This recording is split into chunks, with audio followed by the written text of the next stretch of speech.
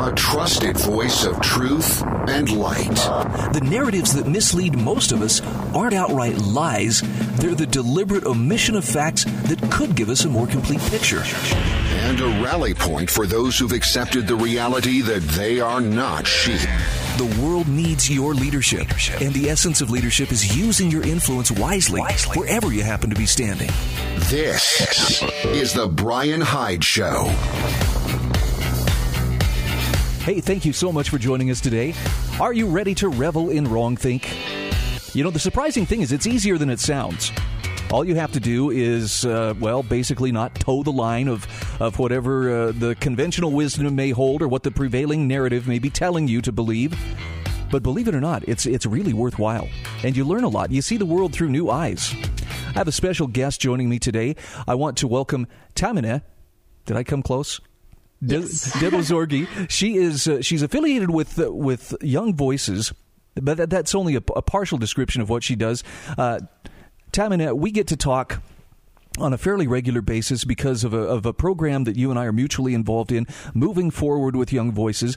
But I want to shine the spotlight a little bit on you today, in part because of your background. You actually were born in Iran, and you have come to the United States, but before we talk about international relations, geopolitical considerations, let's talk a little bit about what you have done with yourself since you came to America. You're a regular columnist for the OC Register. You're the public relations associate for Young Voices.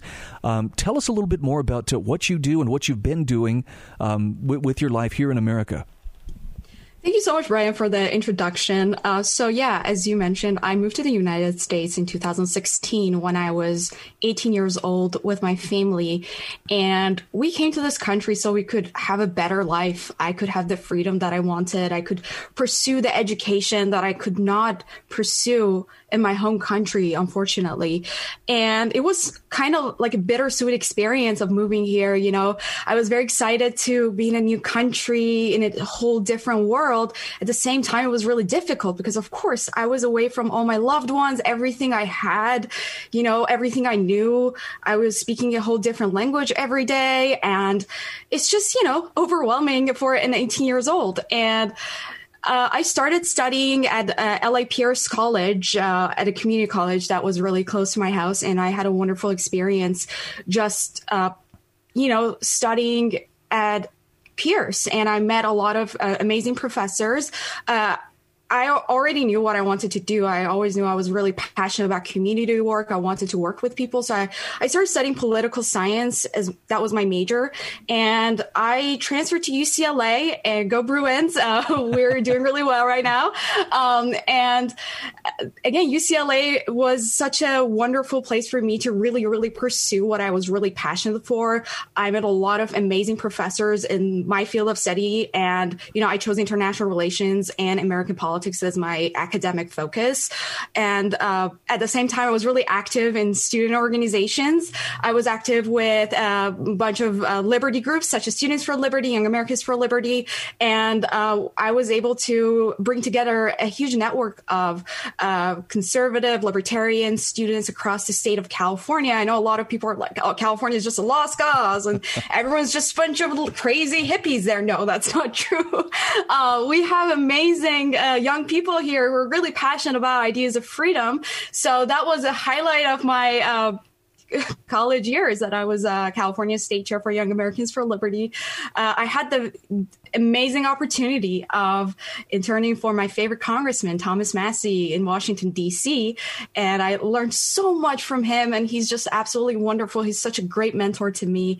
And after when I came back from my internship back to California, I was like, you know what? I really think these ideas really matter, and I want to get it out there. I don't want to just get, being California, just work on the grassroots movement. Like I want people across the country and across the world to read and hear what I have to say. So that's when I started writing for different news outlets. I started with Campus Reform. I got published in Washington Examiner, and then I joined Young Voices as a contributor in summer. And that's how, we got started. I remember my first radio show was really, really, anxious, and now here I am, and this is literally my job. You're an old pro now.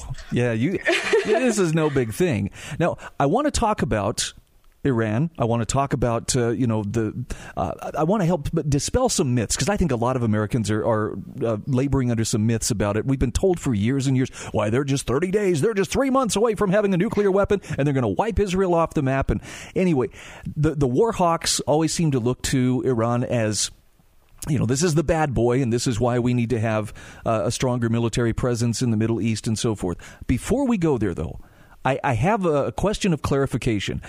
On your Twitter profile, you describe yourself as a metalhead. Tell me about Yes. your rock and roll side, because, you're a very cultured person. You are a polyglot. You're fluent in many different languages. And I have to admit, that kind of made me go, really? A metalhead? Do you like heavy metal music? Oh, absolutely. I love heavy metal music. And fun fact, I actually played classical music my entire life. I played violin since I was a kid, and I also play the piano, and I sing, I'm an alto one. I sing in the choir. So my background is classical music, and a lot of folks are, oh, wow, but what about metal? Well, fun fact, metal is such a rich music. A lot of folks who are into classical music also fall in love with metal, because there's a lot of parallels. There's a lot of elements between two genres. And I personally love symphonic metal. That's my favorite genre. And it's because there's a mixture of classical music and electric guitar. And I think the lyrics, the depth of the music, the complexity of the sound is just absolutely satisfying, and it really helps me focus. I've been listening to this genre since I was a kid. I was like 10 years old.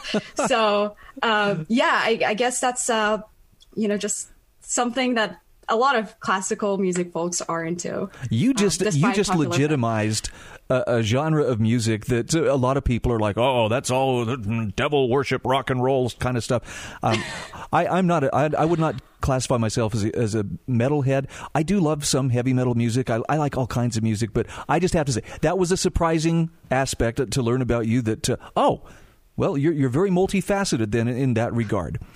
Tell me about Iran. I see pictures. I've read National Geographic articles. Therefore, I must be some kind of an expert. But you were born there and then immigrated to the United States. So, tell me about your experience living there until you were, was it 18 years old? Yeah. So, there's a lot here that I should unpack. I can give you tens of thousands of hours speech on this, but I just want to kind of give you a quick bits, and then we can move on and talk about details. I was born and raised in Tehran, and both my parents are very educated people. My mom has a bachelor's degree in English. My dad has a doctorate in business and also a master's degree in engineering. So, we're just very normal middle class folks. And despite maybe the popular belief, well, there's no war in Iran. People are living peaceful lives, and day-to-day life is pretty great. And yes, of course, we have really beautiful cities in the country.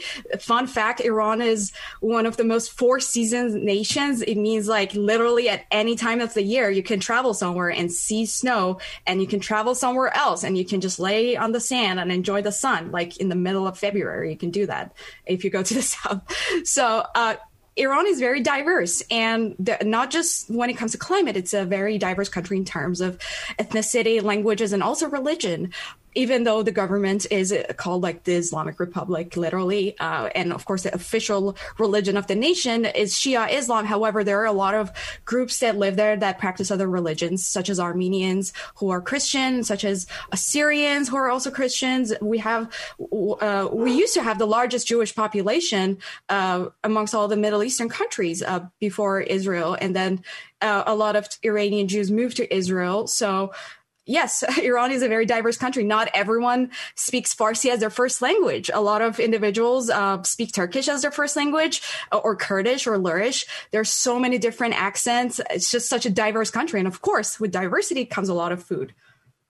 Okay, we could talk about food, because I'm kind of a foodie. I like food too, but I feel terrible sometimes that there are so many misconceptions that people, particularly those who are a little more enemy-driven or fear-driven, they're always looking, who's the scapegoat? And it strikes me that Iran has fulfilled that purpose, at least in America's foreign policy objectives or geopolitical objectives, for some time. We're coming up on our break here in a few moments, but when we come back, I'd like to talk a little bit about the reality of do the Iranians really just wish death on America? I mean, we have our own problems here at home, in case you hadn't noticed, like last year, the whole last half of the last year. But I feel sometimes like there's a mischaracterization of the Iranian people. And so I'm going to lean on you to kind of dispel some of those myths. Can we do that? Yes, absolutely. Would love to talk about it. Okay. My guest is Taminah Debozorghi. And I'm sorry, I'm still struggling with your name, but I'll have this down. I promise. No, you got it. It's pretty good. We'll be good back job. Right after this.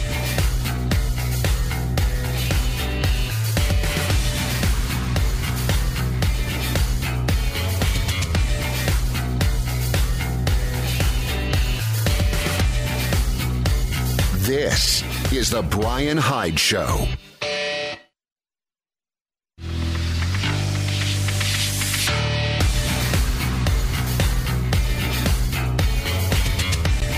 This is The Brian Hyde Show. Hey, welcome back to the show. My guest is Taminah Debozorghi. She is the public relations affiliate or associate with Young Voices. She's also an opinion columnist. She's an amazing person, and she's helping me learn a few things. And Taminah, I'm embarrassed to say there's a lot of stuff that I thought I knew about Iran that is very much in question. What kind of misconceptions do you find the people you encounter are laboring under regarding your native country? Yeah, so one of the biggest misconceptions is that they start lumping Iran with other countries in general, like with other Arab countries or with just any nation in the Middle East. They start seeing us as like one holistic overall, I guess, culture. But that's not true.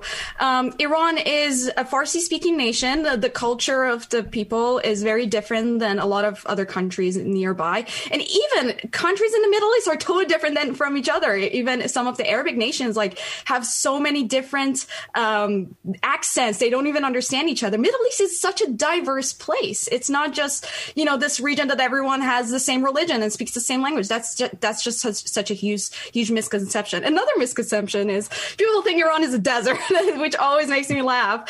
Well, that's not true. Iran has beautiful deserts, of course, because it's such a big country. However, Iran is a very, green and very luscious and has a lot of mountains. It's one of the most elevated countries in the world, in terms of we have some of the highest mountains. I used to look outside the window and all I would see is snow-covered mountains, just like Salt Lake City, and it's very similar scenery.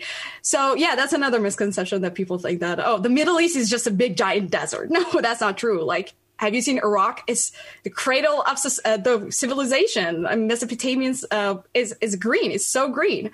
And same thing with other countries in the Middle East. I mean, Afghanistan is like Switzerland in terms of when it comes to scenery. It's beautiful. It has high mountains. It has snow everywhere. Again, all these countries in the Middle East are just the most gorgeous. And I guess that's what makes the issue. That everyone just wants it.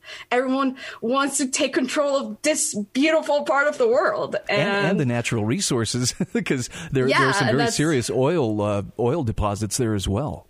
Yeah, and that's a very good point, Brian, because, I wrote a paper about this, the oil curse. I was actually a student of Dr. Michael Ross, who's one of the theorists, and he has this beautiful book about the same topic.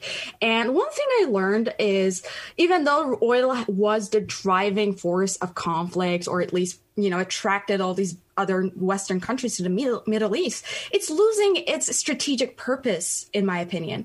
I mean, the world is not necessarily dependent on the Middle East oil anymore, because in the U.S. we have fracking, we have our own oil production, and there are so many other nations in Europe and a bunch of other places that discovered oil, and we have discovered so many new ways to drill oil that is cheaper. That we are no longer in dire desire to go to the Middle East and just get those cheap oils.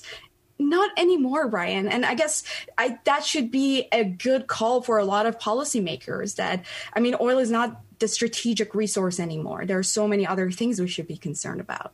Let's talk about, there was a time when the U.S. and Iran were actually on very good terms with each other. And then it changed in 1979. Walk us through the process of that change. Yes, of course. And again, this is the history that my grandparents and even my parents have lived through. So it's not really far. Before 1979, when, my grandparents were younger and my dad was maybe 10 years old or something when the revolution happened. So he remembers it. Iran used to be under the rule of Shah. We had a monarchist system. We had it since 2,500 years ago. Like, it's our ancient system that has kept continuing.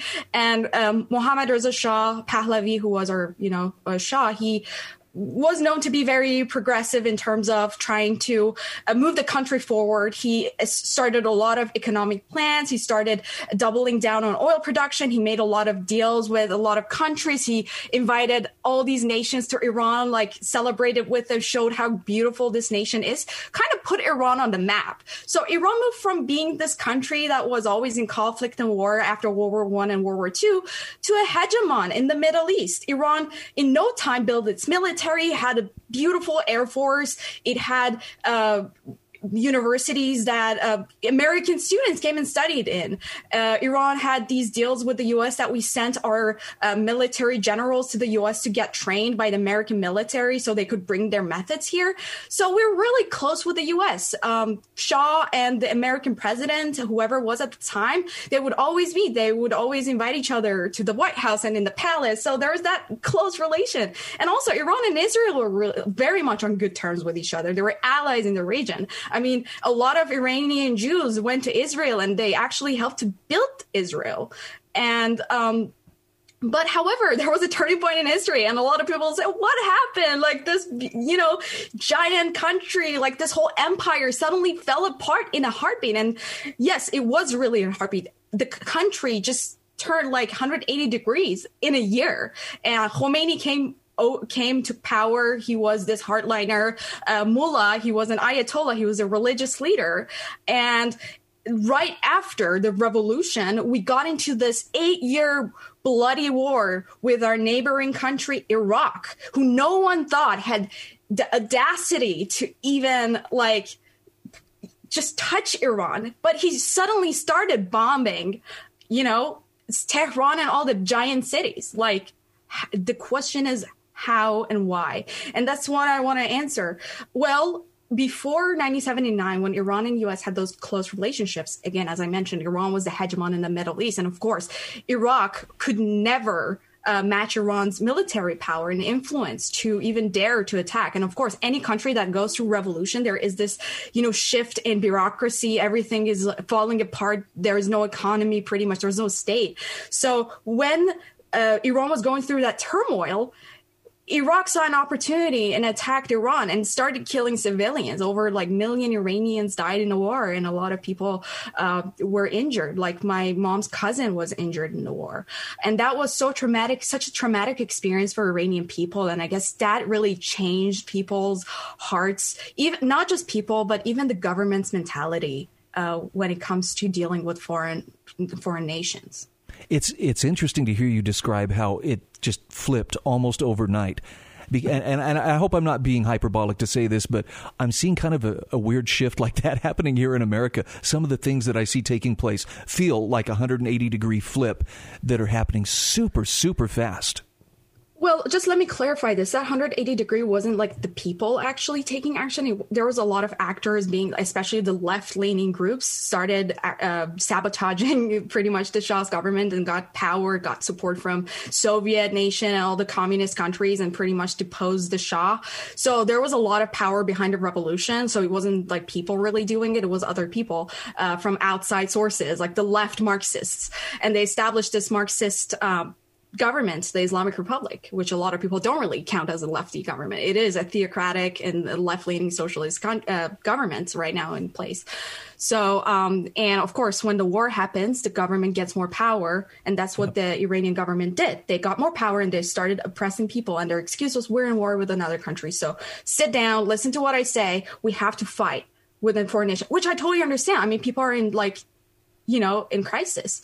So I guess that was what prolonged this regime's lifetime. And here we are now. We're coming up on our break. Can you hang with me for one more segment?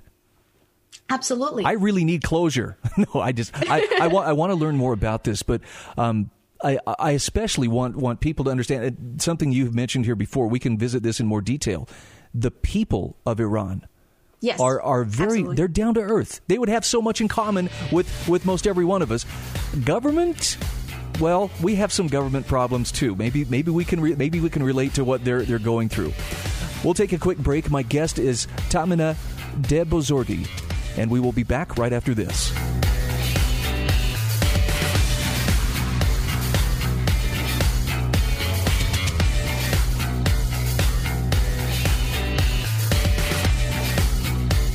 This is The Brian Hyde Show.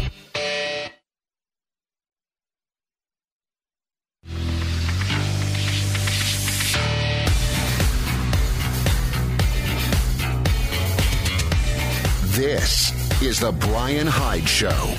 And just like that, we are back. Thanks again for joining us today. My special guest is Tahmina Debozorghi. Sorry. I'm determined. I'm going to get this right. I'm going to be so fluent and so smooth at this that you're going to say, wow, you say that like a native. Being from Iran, there are some things that I know you wanted to communicate to our audience about being an Iranian American, as well as how the Iranian people see themselves, how they see America, how they see the world. Just jump in wherever you think is a good place to start. Yeah, I mean, Iranians in general are one of the most underrated groups of people, I would say. I mean, I'm not saying this because I'm an Iranian American, but I'm just saying this is my perception of my own community. Iranians in general, not just in the US, but even in Iran, they're very educated folks. More than 80% of our population holds a university degree, and they go across the world. Unfortunately, due to socioeconomic issues and a lot of problems that we have in our home nation, we have this thing called Iranian diaspora, which I hate to say it, but a lot of us have left our nation. Over a million Iranians live in the U.S. and they've been moving here since before the revolution. And, more folks, including myself, have come over time. We have third generation Iranian Americans. That's kind of surprising for a lot of people. Wow, third generation Iranian Americans. Yes, we do have that. And it's just Iranian Americans are one of the most productive, educated immigrant groups in the nation. More than 80% of us hold master's or above degree. I mean, I still have a bachelor's degree, so I'm bringing the statistics down.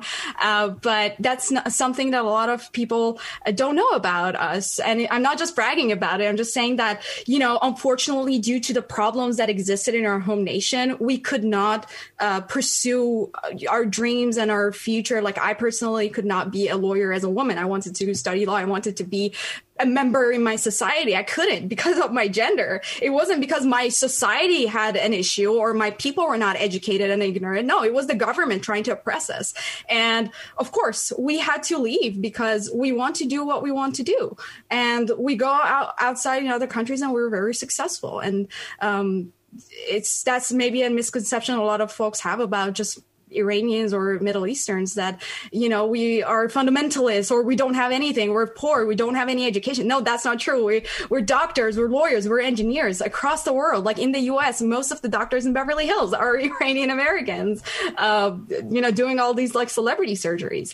And that's sad because we could have done that in our nation. But, here we are. And I mean, we all love America. And that's, I personally think coming to America was the best thing that ever happened to me. I love this nation. It's the best place anyone could be as an immigrant. And I'm saying this because everyone in the U.S. is so nice and receptive. They're so just excited to learn about our culture and language. And I just love meeting people coming from across the world. Like, I have friends from, Mexico, from Ireland, from Scandinavian nations. I could never see that anywhere in the world. It's just in LA. It's just in America that I can see that level of diversity. And I think that's another misconception a lot of American voters have, that immigration is harmful. No, it's not. Like, we bring our expertise, we bring our capital, we bring our money. It's literally free. We're bringing it into you to start business and we create jobs. And we love this nation. We came to America to build a country that we did not have in other parts of the world. Like, where we come here because we care about building a better life. We're not here to take anyone else's happiness. I don't consider myself a really advanced student of history, but as I have studied history, it's very clear to me that there have been some truly magnificent cultures, and the Persian culture is one that definitely has left its mark in world history. And I know it's really uncool right now, or at least in some circles, it's very uncool to have any kind of pride in your heritage. I mean, that's like, whoa, no, everybody's... No, but I mean, there are things that are really worth celebrating, and that doesn't mean to the exclusion or, I'm superior to everybody else. But the Persian culture has contributed a great deal to the world throughout human history. Yes, and I think the beauty of this, at least like when it comes to Persian culture, I'm just kind of speaking to it because, I know about that more than probably like anything else, is because it's very generic. Like, the Persian Empire was founded on diversity. When Cyrus the Great, took over any nation, like, he would free the slaves. He would welcome everyone into the nation. He would never like enforce the language or anything on other people. And that was a trend that has continued like in a long time. That's why we have such a diversity of cultures that share history with the Iranian, let me just clarify this. The term Iranian is very inclusive. Like, it doesn't mean like necessarily Persian. Persians are part of the Iranian group. So when we're speaking about the Iranian culture, that means like a lot of countries, even China, like, is included in, even India shares a lot of things. So I believe when we're speaking about culture in general, we're speaking about inclusion, not exclusion. And recently we had the Nowruz celebration. So it was the Persian New Year. So Happy New Year, everyone. Tomorrow is the Day of Nature. We call it Sizebe. There's when people go to the nature and celebrate the beauty of it.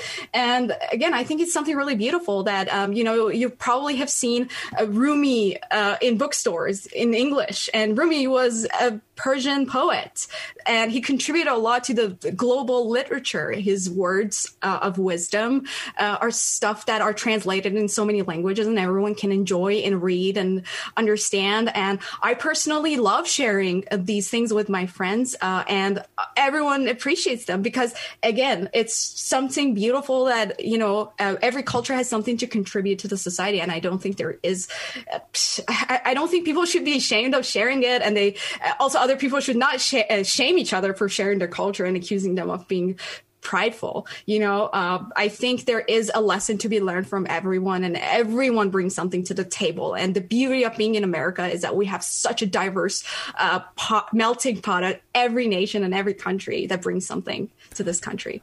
I love what you're sharing here, and I don't want to. I'm trying not to be the wet blanket, but I have to ask this because I have a very deep concern.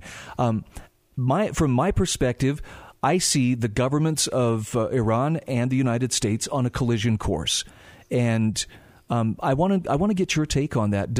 Is conflict between these two nations inevitable? Obviously, the people don't. People. I'm not sitting around here thinking, "Oh, the Iranians. I can't stand what they're doing," and I don't think that the average Iranian's doing that either. But it seems like our governments are antagonistic toward one another. What do you see as we move down the road?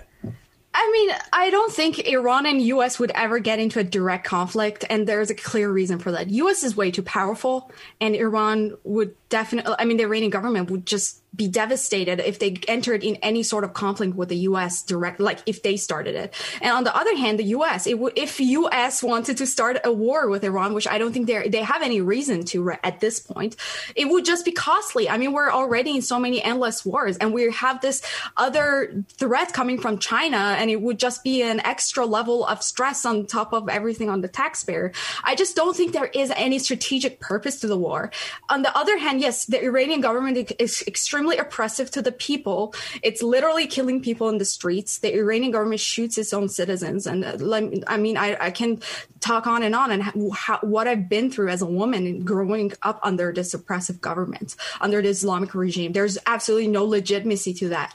But when we're talking about like the grand scheme of things, from the U.S. perspective, U.S. just does not see a strategic purpose in getting into a direct conflict with Iran. However, U.S. has always been very vigilant about containing Iran in the region, and there's a big reason for it. First of all, it's to protect Israel, which is the geopolitical ally of the U.S. And a lot of folks in the media want to portray Iran-Israel or Iran-U.S. conflict as a matter of identity, or if this is something because they are Muslims or that country, we're Christians, or they are like Jewish.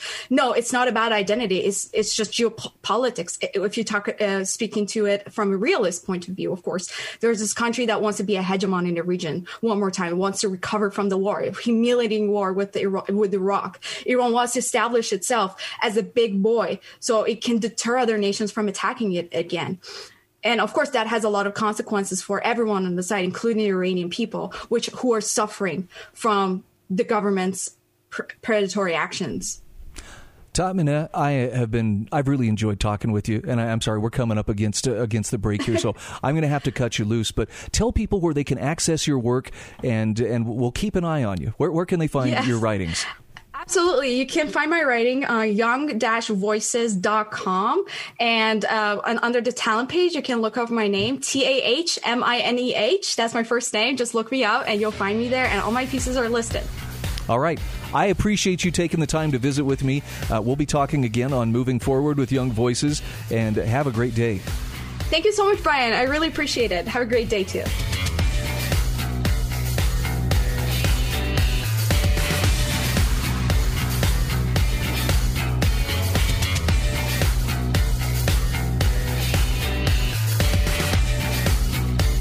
This is The Brian Hyde Show.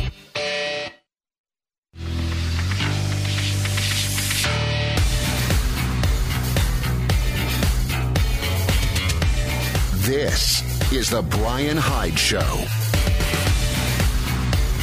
Hey, welcome back to the show.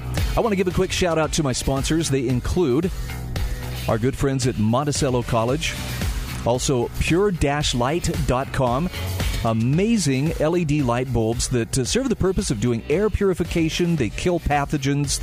They destroy odors. And you can actually find the links to it right there on my show notes at thebrianhydeshow.com. Also, hslammo.com. That's our good friend Spencer Worthington.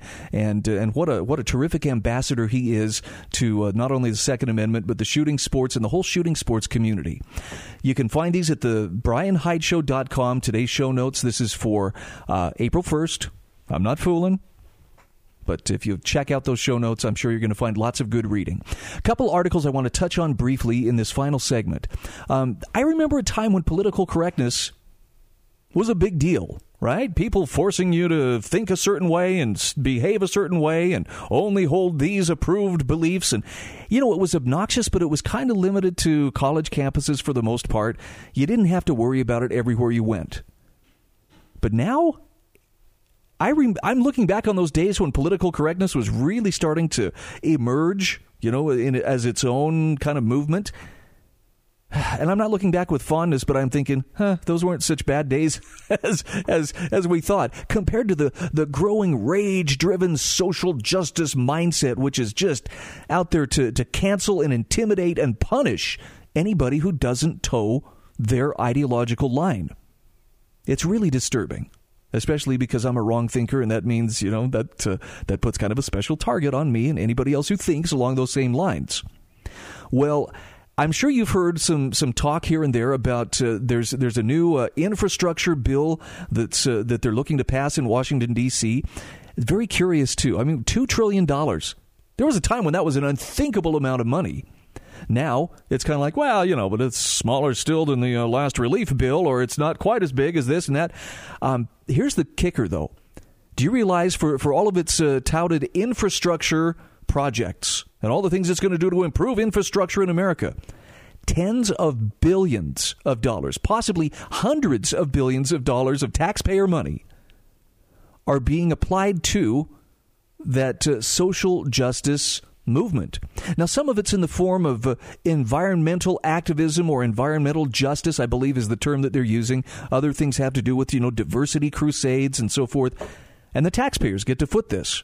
This is part of what I was talking about in the last segment with my guest Tamina when I said, I feel our culture shifting right under my feet. I'm going to include in today's show notes an article from Robert E. Wright, writing for the American Institute for Economic Research. And it's called Cancel Culture is Just the Beginning. And there are a couple different things that he points out here.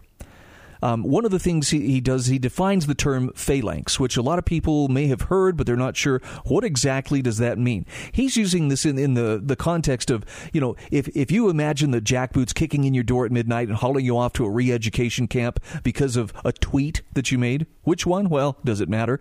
He says you think about resisting, but then you realize your assailants aren't really government employees. Rather, they're the hired henchmen of Mega X corporations, so you relent. The right of Mega X to forcibly re-educate you was probably in your user agreement, so it's all good, right? No, he says wrong, especially if you understand what the members of the founding generation had in mind when they used the term phalanx. Now, the reference was as familiar to them as flash mob is to us, though a phalanx, a tight formation of ancient Greek infantry with overlapping shields, was much more disciplined than any flash mob.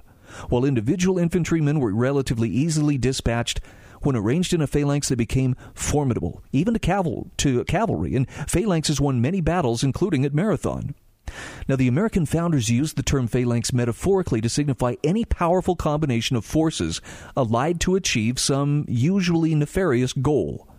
Powerful individuals, especially ones concentrated in moneyed corporations, could defeat a divided government, but of course a tyrannical government could form a phalanx against the people. And he reminds us, in the Constitutional Convention, for example, some delegates feared the three largest states, then Massachusetts, Pennsylvania, and Virginia, would carry everything before them. So if power were partitioned solely by population, as in one early draft of the Constitution, Virginia with her 16 votes will be a solid column indeed, a formidable phalanx. Now, early in 1791, House Representative Josiah Parker of Virginia predicted that an excise tax on whiskey would let loose a swarm of harpies who, under the denomination of revenue officers, will range through the country, prying into every man's house and affairs, and, like a Macedonian phalanx, bear down on all of them. That's kind of a timely warning, right? In late 1803, President Thomas Jefferson feared the Bank of the United States, a by then completely privately owned joint stock corporation with branches spread across the country, posed an existential threat to our federal government. Suppose a series of untoward events should occur sufficient to bring into doubt the competency of a Republican government to meet a crisis of great danger, or to unhinge the confidence of the people in the public functionaries, he wrote to Treasury Secretary Albert Gallatin.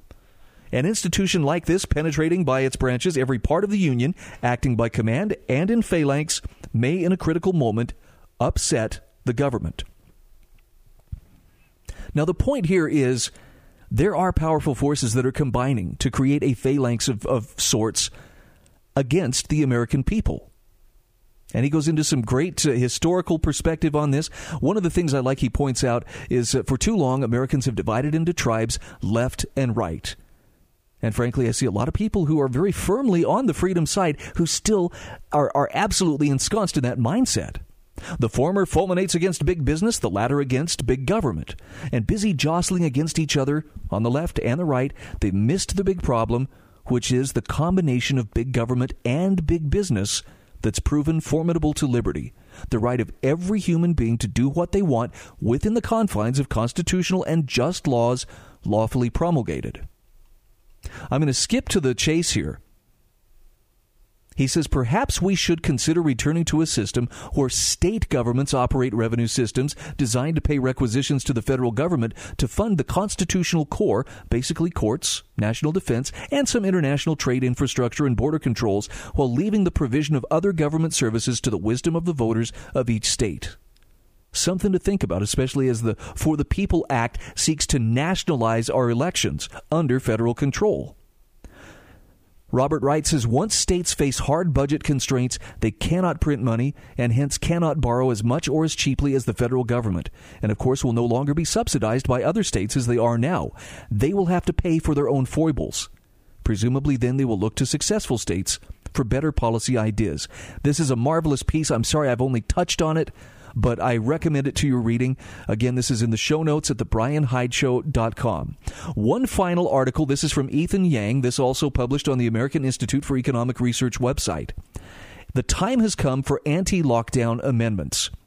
As I look around us today, one of the things that I see that causes me a small amount of concern, maybe just a touch of heartburn, if you will, is that we're teetering right on the edge of a decision. On the one hand, I see people who are very much fed up with and ready to lift all the various pandemic mandates, all of the oppressive, things that must be done this way. You're not essential. Lock this down. Wear that. Stand here. Do that. Don't go there. There are a lot of people who are just ready to say enough. We're done. It's time to bring it back to normal. The numbers of people being infected, the number of people being hospitalized, the number of people dying does not justify the heavy-handed approach that has been used to this point, which, by the way, did not slow the spread of the disease one whit. The disease still ran. This COVID virus has run its course just exactly as other viruses before it have done. And it looks like a lot of people are finally feeling fed up with it, or at least they're expressing that. On the other hand, here's the other direction we could go. You're starting to see a great deal of people in authority talking about how, well, there's a fourth wave coming, and I've got this impending sense of doom. We've got to lock it down even harder than before. And to me, that is maybe not so blatant admission that this really is about control and less about protecting the public from a deadly disease, which, 99-point-something% of the people who contract it will still recover from it. How do you get that genie back into the bottle? Ethan Yang suggests that what we need to be looking at is anti-lockdown amendments that would restrict those in authority from exercising draconian powers, even if they invoke emergency.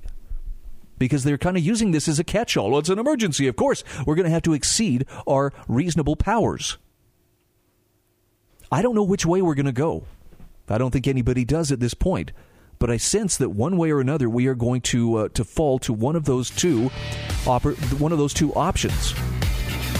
I'd like to see it go on the side of freedom, but without some very explicit language locking government down and preventing it from doing mischief. I don't know if that's going to happen. You should really check out Ethan Yang's article. I think you'll find it well worth your while. Once again, it's in the show notes at thebrianhydeshow.com.